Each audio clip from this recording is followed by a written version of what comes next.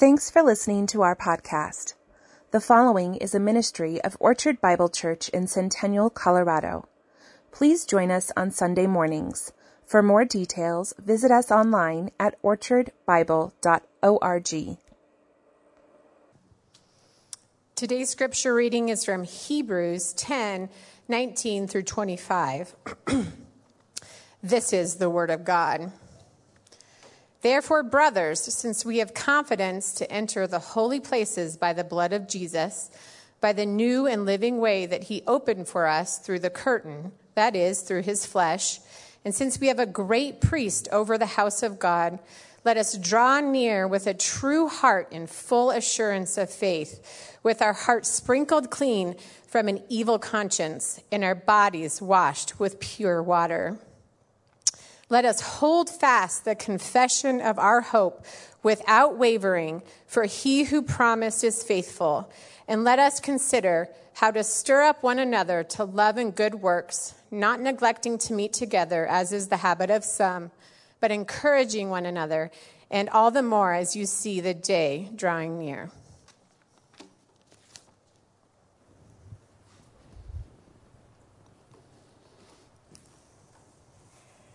Let's pray. Father, we come before your word this morning, and we ask that you would use it in our lives to encourage us, to change us, to mold us, to shape us according to your will, for your glory and for our joy. Help us to have courage to deny ourselves and to pick up our crosses and follow after you. Help us to be doers of your words, not just hearers. God, who sits above the earth and is capable of giving us all that we ask or imagine, it's you that we ask for these things now. Amen. Please be seated.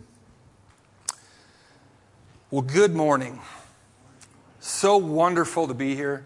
Was downstairs signing my kids into Sunday school in the hustle and bustle. If you feel warm in here, I'm just telling you, those kids' body temperature in that small room, just be thankful you're not helping down there today. Well, today we've come to the beginning of the end. We've come to the end of the core section of the book of Hebrews. The explanation by the preacher and author of Hebrews of Jesus, our high priest. And we're beginning the end of the book of Hebrews, which is largely exhortative. Exhortative or exhortation means to give strong encouragement. It's an encouragement for how to live in light of the knowledge of Jesus, our high priest. The remainder of the book of Hebrews is largely the so what of the sermon that this preacher has given so far. Now, how does Jesus being the high priest mean that they should live in the first century? We are asking today, how does Jesus being the high priest mean that we should live now? Now, you may have heard it said that in studying the Bible, you should always ask, so what? Why does this text matter? What should it change about my life? And how should it change my thoughts and my actions? Well, after the preacher has given us this grand exposition and explanation of our high priest, Jesus, we've come to the place where the rubber meets the road, so to speak. How shall we then live in light of this rich, deep, life-altering priest and Savior? You'll notice the title of today's sermon is, How Shall We Then Live? I've copied the title of a book by the Venerable Francis Schaeffer, written in 1976. Schaeffer says this in the opening to his book. People are unique in the inner life of the mind. What they are in their thought world determines how they act. This is true of their value systems, and it's true of their creativity. It's true of their corporate actions, such as political decisions. It's true of their personal lives. The results of their thought world flow through their fingers and from their tongues in the external world. This is true of Michelangelo's chisel, and it is true of a dictator's sword. And this is also true of you. Whether you're a Christian or not, you live out of your belief. Belief leads to action. Action comes from belief. So what? Does belief in Jesus as high priest cause an action in those who profess faith in him? That's the question that we're going to work through in today's message. You'll see the points in your outline. Number 1 is our confidence. Number 2, our calling, with subpoints of draw near, hold fast, and stir one another up.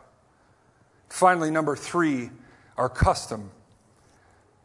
We'll unpack these straightforward imperatives from God's Word for our lives. The work is ours to do now, to understand how these things apply to our lives. Holy Spirit, help us.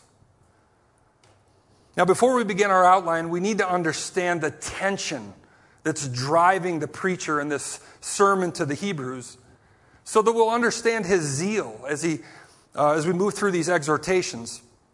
And really, these exhortations go from today through the rest of the book of Hebrews. Now, throughout Hebrews, we see warning after warning about the danger of falling away from the confession of our hope. The preacher understands this precarious journey that we're on as we await the second coming of our Lord Jesus. The preacher is thinking about eternity, about the eternal destiny of souls of eternal image bearers. Image bearers like you and like me, and like our sons and daughters, like our neighbors and our co-workers.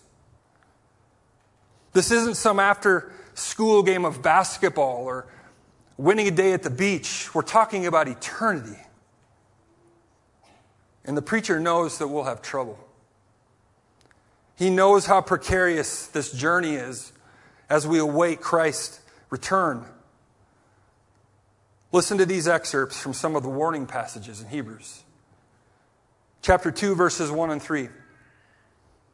Therefore, we must pay much closer attention to what we have heard, lest we drift away from it.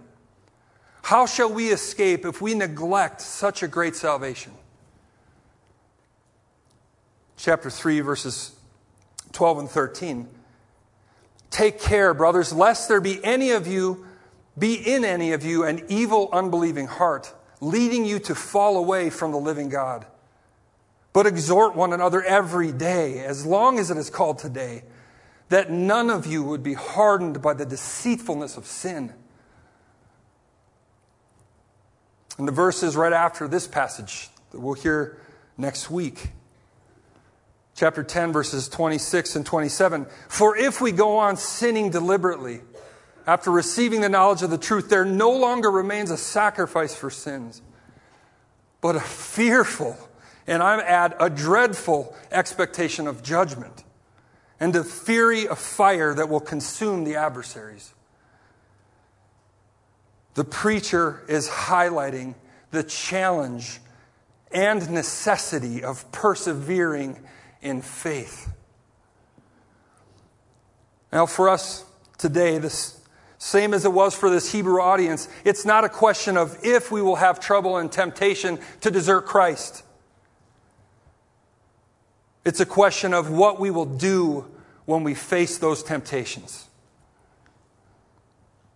So when our preacher opens our text for this morning with a therefore, he's moving from the longest section about what we believe in Hebrews, a grand exposition of our great high priest, to a this is how we live because of what we believe section. How shall we then live in light of our great high priest? In light of the fact that we will face temptation and turmoil, in light of how hard it is to persevere. Well, first, the preacher speaks again in a short summary of where our confidence to persevere comes from. Verses 19 through 21.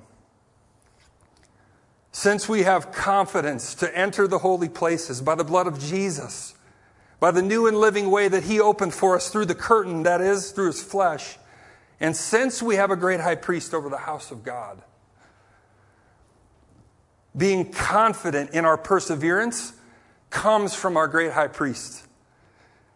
Through Christ's work, Christians have two great privileges. Number one, we have access to God. We can enter the holy place because of Jesus' blood. It made us right with God. Now, if you're just joining us this week, or you're catching this online and you've missed the previous few weeks, please finish the sermon out and then go back and listen to all the sermons about our great high priest that we've had over the last weeks and months. That started in 5:1. Chapter 5, verse 1, and it went through verse 18 of our current chapter. It was through Jesus' body broken and his blood shed for us that we have access to God. His body here is compared to a veil in the temple that limited access to the Holy of Holies, where God's presence resided with the nation of Israel.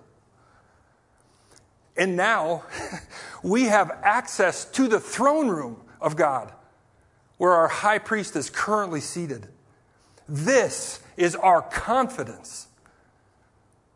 It's not in our works, and it's not in our lack of good works. Our confidence is Jesus and what he secured for us. The God of the heavens and of the earth. The God who created galaxies and oceans teeming with life. The God who created you and me, we have access to him. If this isn't staggering to you, to have access to this God, you might not have the right view of God. Or you're standing before him without Christ. In our own merit, we stood condemned to death. Eternal death, where we'd continue to exist with awareness of being separated from everything that's good. Because of his great love, God sent his Son to pay the penalty to assuage the wrath of God so that we could enter the throne room with confidence, brothers and sisters.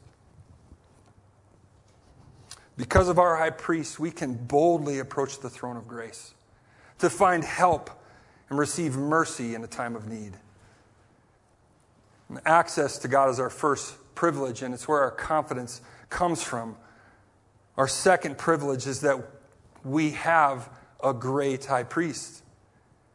Verse 21 again, and since we have a great high priest over the house of God, and we have a great high priest who has handled the sacrifice to make us right with God, a high priest who was himself the sacrifice, and now he sits with God in heaven and he's seated at the right hand of God, a position of honor and power and title. And he's seated. His work of making a way for us to be with God is finished. He has no need to continue offering sacrifices. Jesus died as a sacrifice, rose from the dead, pulled up a chair, and now he's seated. Romans 8:34 adds this: Christ Jesus, the one who died, more than that, who was raised, who is at the right hand of God, who indeed is interceding for us. Right now, in this moment, Jesus sits at the right hand of God, interceding for you and me. Oh, brothers and sisters, we have confidence because our high priest's work is sufficient. This great verse from Hebrews 6:19. We have this as a sure and steadfast anchor of the soul. Incredible. Incredible. If you don't have this confidence, you can. if you have conviction of your sin against God, and you realize that you offer nothing that will make you right with Him, and you realize you need a mediator, you can have this confidence by placing your faith and trust in Jesus. Acknowledging that He paid the debt that you couldn't. And this confidence is yours. Because of Christ, through faith, you can be made right with God. Place your faith in Jesus today. Now, if you have placed your faith in Jesus, how shall we then live? Confidently in Christ. Confidently in His grace and mercy and forgiveness of our sins. Confidently that His sacrifice was superfluously adequate to restore us to God. Now, the accuser of the brethren, that's Satan, he wants to steal our confidence by causing us to doubt the efficacy and effectiveness of our high priest's work. Don't listen to it. Walk in your calling. Our calling is how we live out what we're confident in. Our high priest and his work for us is our confidence. So what then is our call? Another way to say it, a lot of high schoolers in here, what's our call of duty? Verse 22. Let us draw near with a true heart and full assurance of faith, with our hearts sprinkled clean from an evil conscience and our bodies washed with pure water. Part one of our call is draw near. We live confidently in our high priest by drawing near to Him, by approaching Him, by lingering with Him, by going to Him. And draw near to Jesus in His throne room with God our Father. This is amazing. Like, the Jews wouldn't even speak the name of God. And the preacher in Hebrews is telling them to approach the throne room where He's seated with confidence. Listen to these words from chapter 4, where this same word for draw near is used. Let us then with confidence draw near the throne of grace, that we may receive mercy and find grace to help in a time of need. It is in drawing near with confidence that we will persevere in faith. And I think it's helpful to think of drawing near as worship. And I think thinking through worship for a minute might help us understand this. Worship is what we're doing right now. We worship when we set ourselves down under God's Word, the Bible, and we let it pour over our hearts and minds with the gathered people of God. Our adoration and our focus and our ascription of worth is to God our Father and the Lord Jesus Christ as we gather to know Him more through the study and proclamation of His truth. His word is alive and active. From earlier in Hebrews, we learned that it discerns the thoughts and intentions of our hearts. And we must live lives that are saturated by His word. And in doing this, we're drawing near to Him. Now, it is worship when we do the same in our devotion to His word throughout our weeks, when we're by ourselves in the quiet moment of the day. Now, this is how we approach Him in the throne room, by coming to Him in spirit and truth. Another means of corporate worship is when we gather our hearts and minds and voices and lift up His name in songs of praise and adoration. Now, worship is also when we offer all of our lives, each aspect of it, as living sacrifices to Him who is worthy of all of our devotion. Romans 12:1 and 2, you may be familiar with. Paul urges the Romans to offer their bodies as a spiritual act of worship. All of the Christian's life is God's. This is how we draw near with assurance of faith, by showing that we really do ascribe worth and dignity and honor to His name. and we approach Him regularly with faith in Him that He has delivered us and will bring us home to heaven with Him one day. Verse 22, again, says to draw near with a pure heart and full assurance of faith, having our hearts sprinkled clean from an evil conscience and our bodies washed with pure water.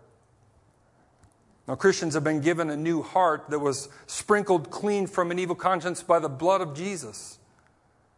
We can come into the throne room confidently with a clear conscience, not a doubting one, because we have faith in the work of the high priest. And we continually need to draw near to Him, to approach Him with this in mind in our weakest and most vulnerable moments. Because the struggle that we continue to experience is real. And that's why the preacher is reminding us in this text to dwell on these things in our drawing near. And we also live confidently in our high priest by holding fast the confession of our hope. Verse 23 continues. Let us hold fast the confession of our hope without wavering, for He who promised is faithful. Now, this is the third time in Hebrews that believers are told to hold fast to what they believe. Homologia is the Greek word. Its connotation is public, doctrinal, and confessional. We hold fast to our belief that Jesus is our great high priest. That's our confession. That's our hope. And we're not ashamed of it. Now, this is constantly under attack. I think to combat that, we need to know what we believe, which is also to say what the Bible teaches us, and we need to know why we believe it. Because sometimes, maybe pessimistically, oftentimes, Christians are soft intellectually. They struggle to engage the world with the good news about our high priest because they have no idea why they believe it. Investigate, study, learn, grow. This will help you hold fast. If your faith and belief isn't tested, your roots are probably shallow. But when you dig into what you believe and why you believe it, you will be like a tree planted by a living stream whose roots go deep and nourish even when in a dry and weary place. Know what you believe and why you believe it, and think about it often. Dwell on it. Hold fast to it. Now, what you're thinking about is a big deal. Again, listen to Schaeffer. As a man thinketh, so he is. The inner thought life determines the outward actions. Are you holding fast the confession of your hope in Christ? Do you dwell on the confession of your hope and what it means for your life's attitudes and actions? Or are you holding fast to the world's vision for your career? The American dream for your family? Now, when I think of holding fast, one of the first things that comes to my mind, ever since I had a mentor do a devotional with me on this, is the story of Eleazar, one of David's mighty men. We read this in a passage in 2 Samuel. And next to him, among the three mighty men, was Eleazar, the son of Dodo, son of Ahohi. I don't think you want to make fun of him for those names. He was with David when they defied the Philistines who were gathered there for battle, and the men of Israel withdrew. He rose and struck down the Philistines until his hand was weary, and his hand clung to his sword.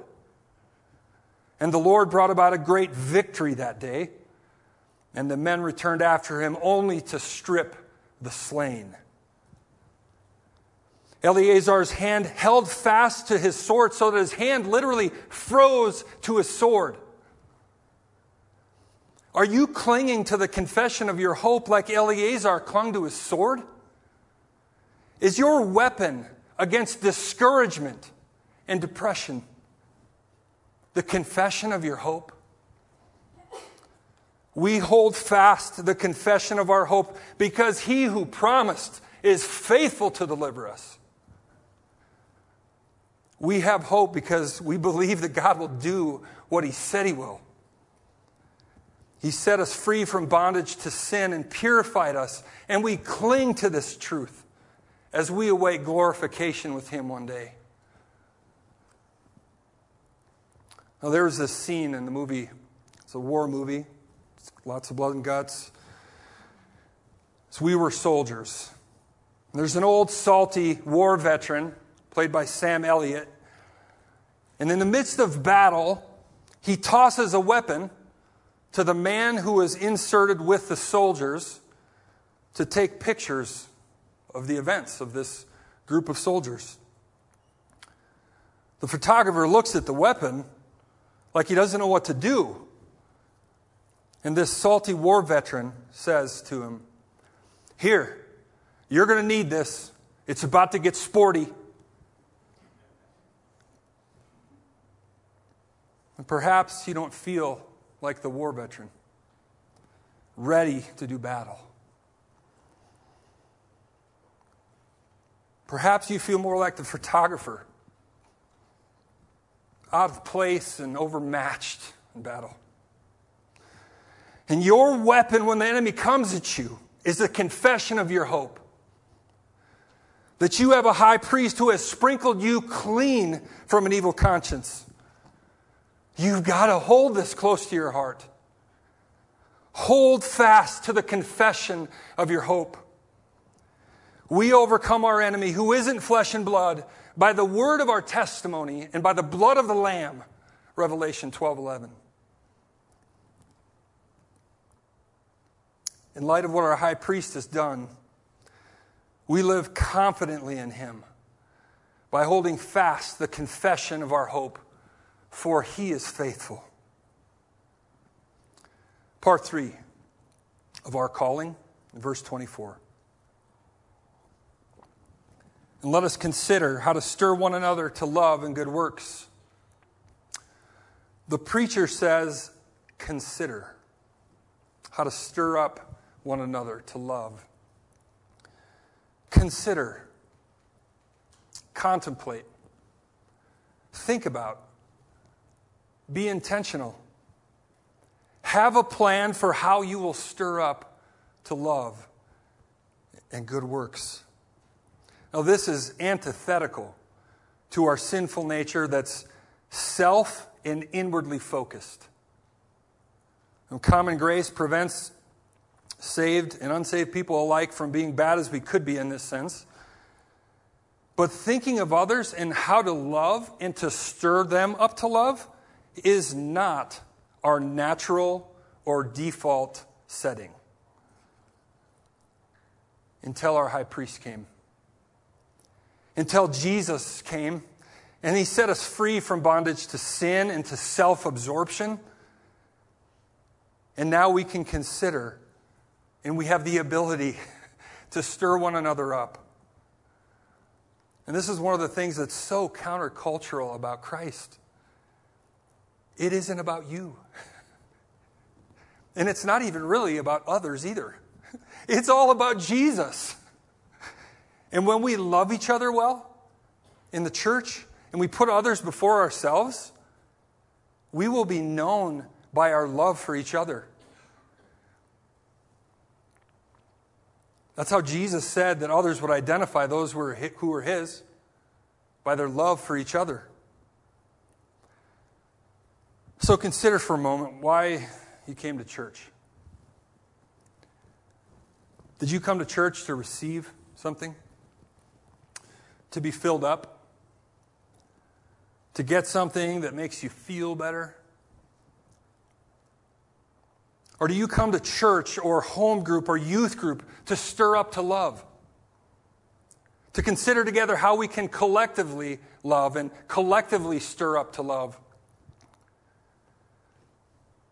It's not necessarily an either-or distinction. In fact, I think this is where you should come to be fed, to draw near, to receive wisdom and encouragement. But if we think only of gathering as a means of getting something, then I think we've fallen prey to that self-absorption message and the culture's message. We've been trained by that instead of how God's Word guides us in this. We need to be others-focused in our gathering. Namely, that happens best when we focus on the Lord. But we all need each other. We need our attitudes to be focused on how we'll care for one another, love one another, and stir up love. Listen to William Barclay speak about this. It's easy to drift into a kind of selfish Christianity. But selfish Christianity is a contradiction in terms.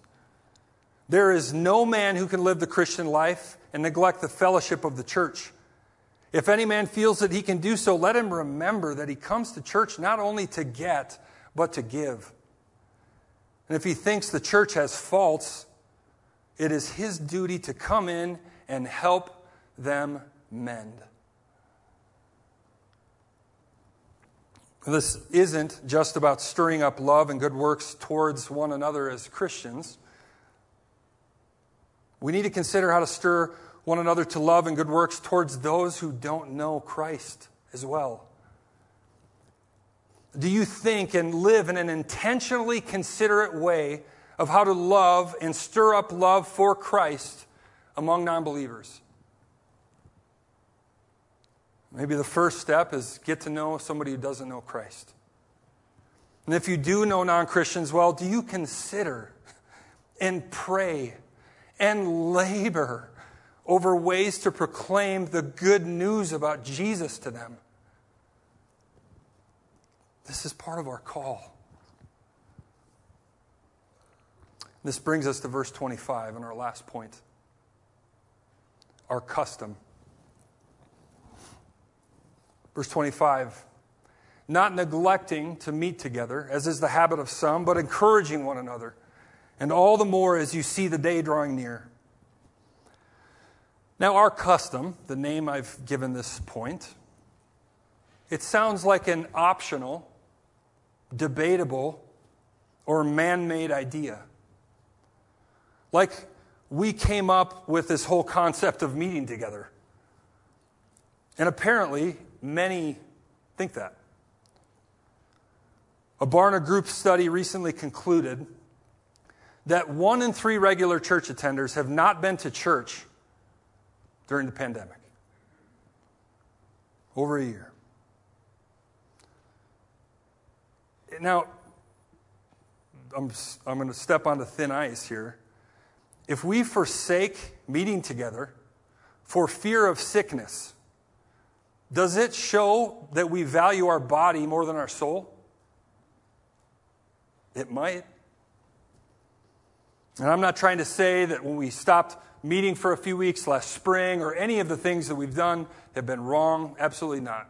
The pastors here have had total unity on how we've handled that. But this might be as good as anything to help drive home the point of the preacher in Hebrews that gathering as the bride of Christ is not optional. It's a command. And it's a command of the highest priority.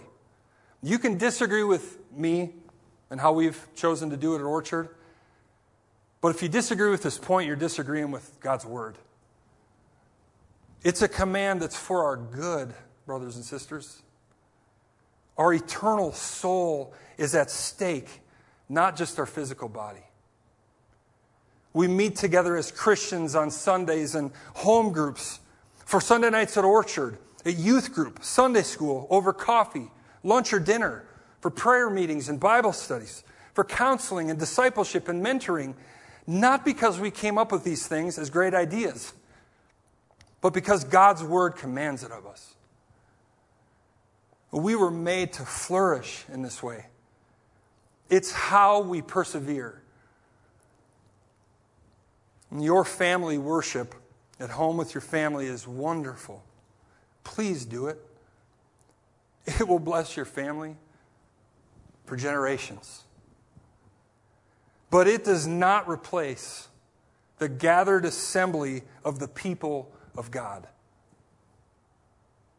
Now, gathering as a spiritual family is the primary, though not exclusive, means that we have to do the previous three imperatives: to draw near, to hold fast, and to stir one another up. We draw near together. We hold fast together. And we stir up together. We must meet together. And the preacher's concerned about apostasy if it isn't prioritized. Some are neglecting the gathering, and that's why he mentions this. So this is how we shall then live because of our great high priest. We meet together. This is how we persevere, and it's how we don't fall away. Now, I'm sure many of you have had this experience as well. When I look around on Sunday with you all, and I see a brother or sister or family who I know is in pain, physically, emotionally, or spiritually, I know that their marriage might be struggling. I know that they're going through some terrible things. And when they're here, and when they're drawing near to Jesus, and they're holding fast the confession of their hope, they're stirring me up to love and to praise and adore our Savior. Now, this meeting together that we do each week is a foretaste as we see the day drawing near. Brothers and sisters, meeting together this morning, right now and every time we do this, is symbolic of our final gathering with Christ. We'll one day gather as Christ's bride at the marriage supper of the Lamb. I was thinking about who's going to make that supper. Prepared by Him, right? Like the best chef in the world. All around His table, all of His people, the bride of Christ. And every week, it's a foretaste of that. When we're here together, drawing near and holding fast and stirring one another up. That's the day when the preacher's talking about. What a feast. Man, what a celebration. We'll have known and will know no other meal like it. Christ gave Himself for that gathering and for this gathering. For all those who will call on His name for salvation. If you're a follower of Jesus, you're called to love His bride, the church. I read this quote a few weeks ago from Alistair Begg, and I think it's a great encouragement for us as we consider all this. Your church may seem small. As you drive to meet with the household of God on Sunday, you may pass hundreds of houses whose inhabitants give no thought to what they're doing, except politely, or maybe not so politely, to deride it. It may feel little, but God's kingdom is unsmashable. And it has an embassy in your neighborhood, and it's called the church. Don't be discouraged as you meet. Don't be distraught over dwindling numbers or more and more hostile media. Instead, commit to it. Well, I had a couple people ask me this week if I'd lost weight. I know for most of you, that would be a compliment. But for the big, burly lumberjack in me, I was a little offended. I took it personal, so I hit the gym. I was throwing weights around, started running gallantly on the treadmill. And I was thinking about how hard it is to work out. I mean, I love working out. I do it. I've done it a lot in my life, but it just never gets easier. I mean, really, like every time I get in kind of good shape and my body's feeling good and I have some gains and people quit asking me if I've lost weight, inevitably I get busy, I get distracted, my body decays, and working out is just hard. And as I was working out, and the miles weren't creeping up as fast as I wanted, I just thought, man, it'll never get better. Even if I get in shape, I just got to maintain it. And in some senses, it feels the same spiritually, doesn't it? And I know that Paul said outwardly we're wasting away, but inwardly we're being renewed day by day. But this side of heaven, inwardly, I won't ever be finished. I mean, I see evidence of God's faithfulness to me when I look in my past and I see how He's changed me. But I won't ever be perfected until I'm joined with Christ in heaven. And that's exactly why I need to draw near, to hold fast, and to consider how to stir others up to do the same faithfully. Now, we live during an epoch where we live by faith in hope of one day seeing Christ face to face. One day our faith will be sight. But until then, we draw near and hold fast together. If you've ever done a group workout, you know that they're much more endurable than solo workouts. Having someone to encourage you and press you forward when you want to quit is vital to persevering. It's built on accountability that we really are living confidently in our King, our great high priest, instead of lesser idols.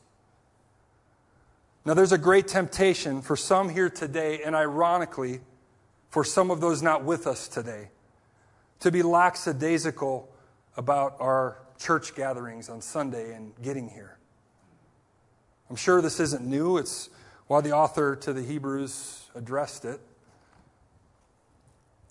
If we're discouraged and despondent and mired in sin, the temptation is always to isolate ourselves so that nobody can see it. But that's exactly what Satan wants you to do. He wants you to come up with some new plan, some novel thing, some better idea, and it usually involves isolating and distancing yourself from brothers and sisters in Christ. He wants you to rest at home instead of coming to be with your brothers and sisters at church. He wants you to go skiing and thinks that it's the same thing as being at church with God's family. Don't do it. Come confidently to remember your high priest's work for you. Come draw near as we lift up Jesus' name in songs and sit under the proclamation of His word. Hold fast to your confession of hope in Christ. Find encouragement from others. Be an encourager. Build each other up. Today you might be the one encouraging. Tomorrow you might need it from me. So show up. Because we need you and you need us. So how should we then live? We live together, drawing near and holding fast and stirring up to love and good works. Please stand and I'll close in prayer.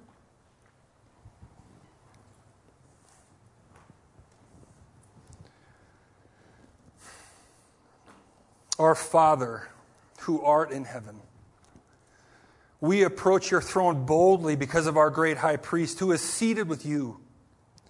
His work in redeeming us is finished.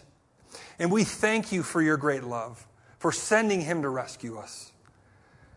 Thank you that we have an audience with you. We worship you, Lord. We draw near to you in faith, and we trust that you will deliver us one day finally to be in glory with you. We hold fast now the confession of our hope that Jesus is our Savior. And Lord, lead us by your Spirit as we seek to stir one another up to love and good works here at Orchard and in the lives of those who don't know you as their Lord and Savior. We bless your name for this time together, and we think of the many Christians around the world that can't do this regularly or as publicly, because if they do, they might die by the sword, by persecution. Be with them this morning, Lord. Encourage them. Make a way for them to be together. Protect and preserve them for evangelism and for your glory, God. We pray these things in the wonderful and precious name of our Lord Jesus, our great high priest. Amen.